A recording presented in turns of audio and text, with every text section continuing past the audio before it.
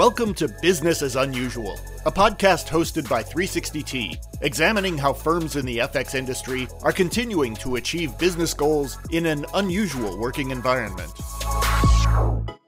Hello and welcome to Business as Unusual, 360T's podcast, where we're talking to a number of senior figures in the FX industry about how they have handled and adapted to what have to be, to say the least, been unusual circumstances. I'm joined today by Bhav Trivedi from Merian Global Investors. Bhav, thank you so much for joining me today.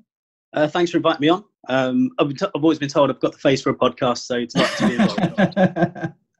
So I've never had so many people inquire after my health as I have recently, but I feel like it's the done thing now, so I need to check in. You're doing well, you're doing okay, you're staying sane? Yeah, tip-top. Yeah, that's what we like to hear.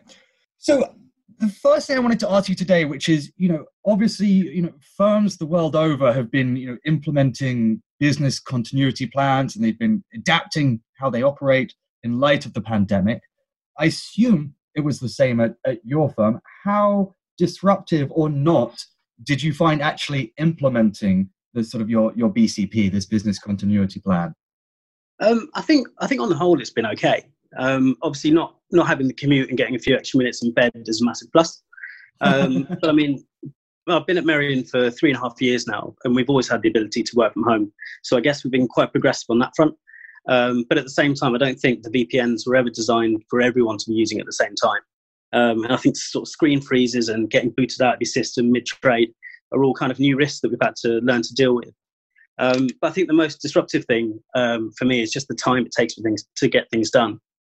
Whether that's physically getting pricing back from traders or from salespeople, or confirming levels with the PMs before executing, it's definitely made the whole dealing process slower. And then just generally not being able to physically see if people are on desk, whether they're busy working on something else, or whether they've been told to unload the dishwasher, is all a new challenge for us that we've had to deal with. But I think overall the transition to working from home has been fairly smooth.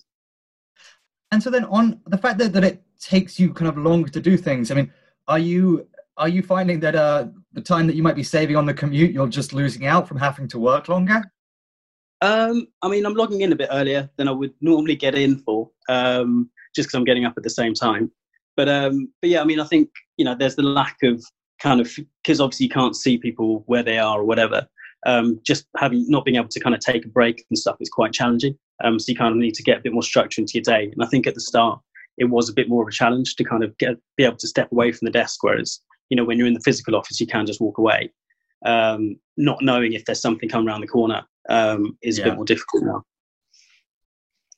And I mean, you mentioned kind of one challenge there. I mean, have there been kind of any other, perhaps I should put it this way, what's been kind of the biggest challenge that you feel, you've had to solve for as you kind of adjust to this? For me, I think it's the actual isolation of it all. I mean, I think aside from what I mentioned about not knowing if people are there or generally slowing down the day-to-day, I think sitting there with no one else around you to bounce off thoughts and ideas from, and just generally having the lack of physical interaction with colleagues is quite tough. I mean, I think chatting on IB is fine most of the time, but every morning I have a call with Anish, who's our head of fixed income dealing. We have Zoom calls with the rest of the guys on the dealing desk, and I try to speak with people as much as I can. But it's just quite frustrating not being able to just have a chat with your mates in the office. I hear you on that one. So I actually only joined 360T before this, about a month before this all started and people got sent home. So I was still just learning from osmosis of being around other people and understanding how we do everything. So I agree that it is challenging not having that in the day-to-day. I mean, do you find that you're actually spending now, though, a lot of time? You said you try and talk to people as much as possible. I mean, do you find that actually that's sucking up quite a lot of time, having to do, instead of just quickly asking someone a question, doing a whole call or having to type out a chat, etc.? I think it's more, I mean, you kind of find times where you've got a little bit of downtime just to have a chat.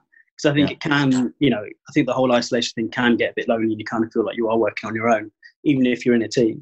So I think it's more just kind of, if you've got a bit of downtime, just give someone a call, just kind of make sure things are all right. If you've got an idea about something, talk to someone about it rather than doing stuff over IB or whatever. I just think that's a better way of handling it for me. And I mean, you mentioned a few kind of different, communication channels there. I mean, have you found that most of the kind of communication channels, virtual or otherwise, have generally held up to people's requirements? I think on the whole, yeah. I mean, I think they, they're there to serve a purpose, and they do get utilised quite well. I think it can be a bit more difficult if you've got a lot of people in on a Zoom call, for example, because I think is people don't necessarily want to talk, and there's a bit of dead time when you're having those calls. But everyone's I think overall, where kind of everyone just stops talking. But I think overall they've stood up to the task quite well. Shifting gears for a moment, I want to kind of ask you a few questions about the market, because we obviously, in terms of volatility, we've gone from one extreme to the other. They say that in comedy, timing is everything. And there was an article from one of the FX trade publications with a big headline saying "Who killed FX volatility?" that was published right at the end of February. obviously, in retrospect, seems quite funny. Yeah. Obviously, it is strange that we went from one extreme, a long period of muted vol, into very, very extreme volatility. Do you think that the FX markets handled this transition well? I think the FX market had grown accustomed to low vol, and the contraction spreads to kind of near brokerage levels in G10 in particular. That just became part of the course. But I think, since kind of Trump's presidency and his kind of cheese dream tweets, I think short-term vol in FX has certainly become a bit, short-term spikes in FX vol has certainly become a bit more commonplace. But I think this is the first time we've seen a sustained level of high volatility in many years, and for many market participants for the first time in their careers. So I think this has tested the abilities of those people to kind of take on and handle risk in periods of such high stress. But I think even more so, it's probably tested the capabilities of banks and their repricing and auto hedging. I think with the move towards electronification in the FX market over the last few years, I think speed of execution in fast-moving markets is so high priority now in terms of the execution factors. We don't use algos personally, but I couldn't really comment on how they've performed. But from an RFQ perspective, we've seen a lot of banks hit the panic buttons on their streaming pricing with good reason, I guess.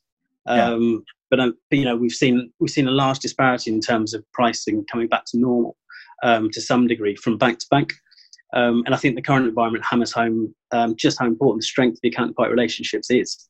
And that's something I've always felt is kind of paramount in achieving best execution, kind of working with banks rather than an us v them situation. So I think it feels like the market's handled it well. And we're seeing spreads at what feel like kind of reasonable levels. However, this may not be the case for everyone. But I think in these times, a relationship built on trust pays dividends.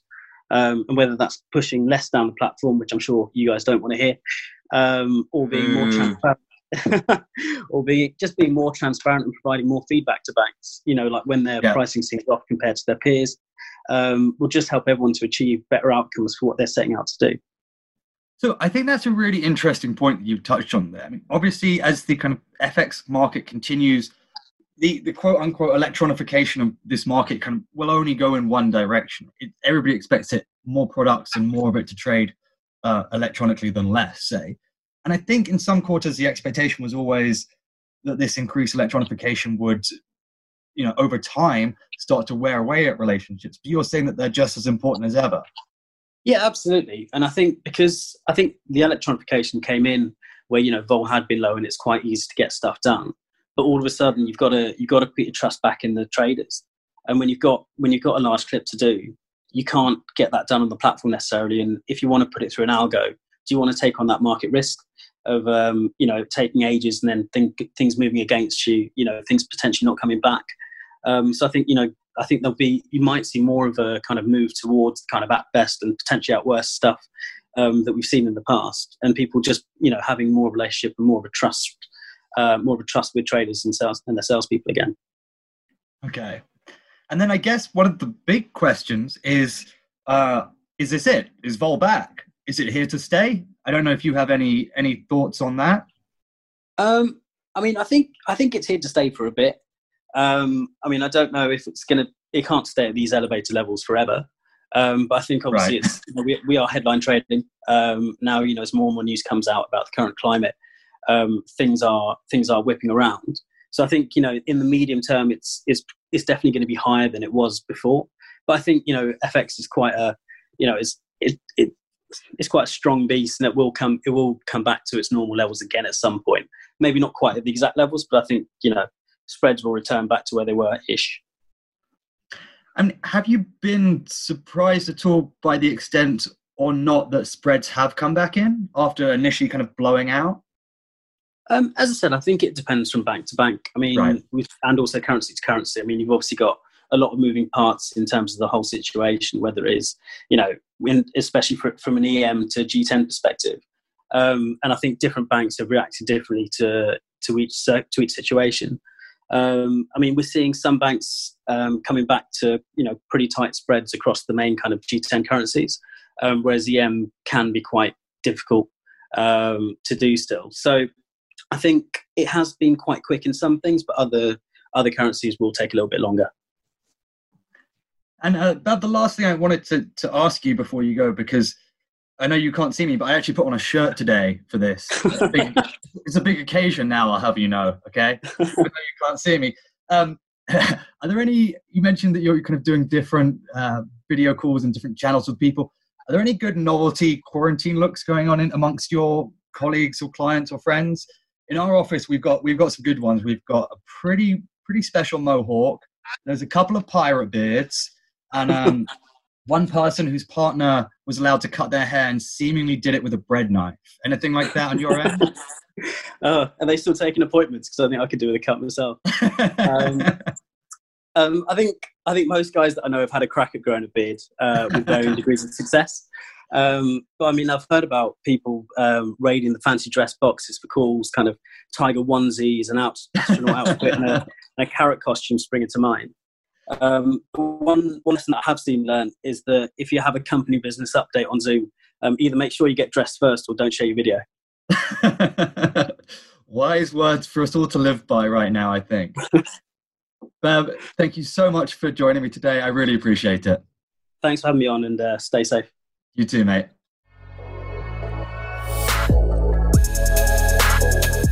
Thank you for listening to Business as Unusual. Check the 360T website to catch up on past episodes and find new listings.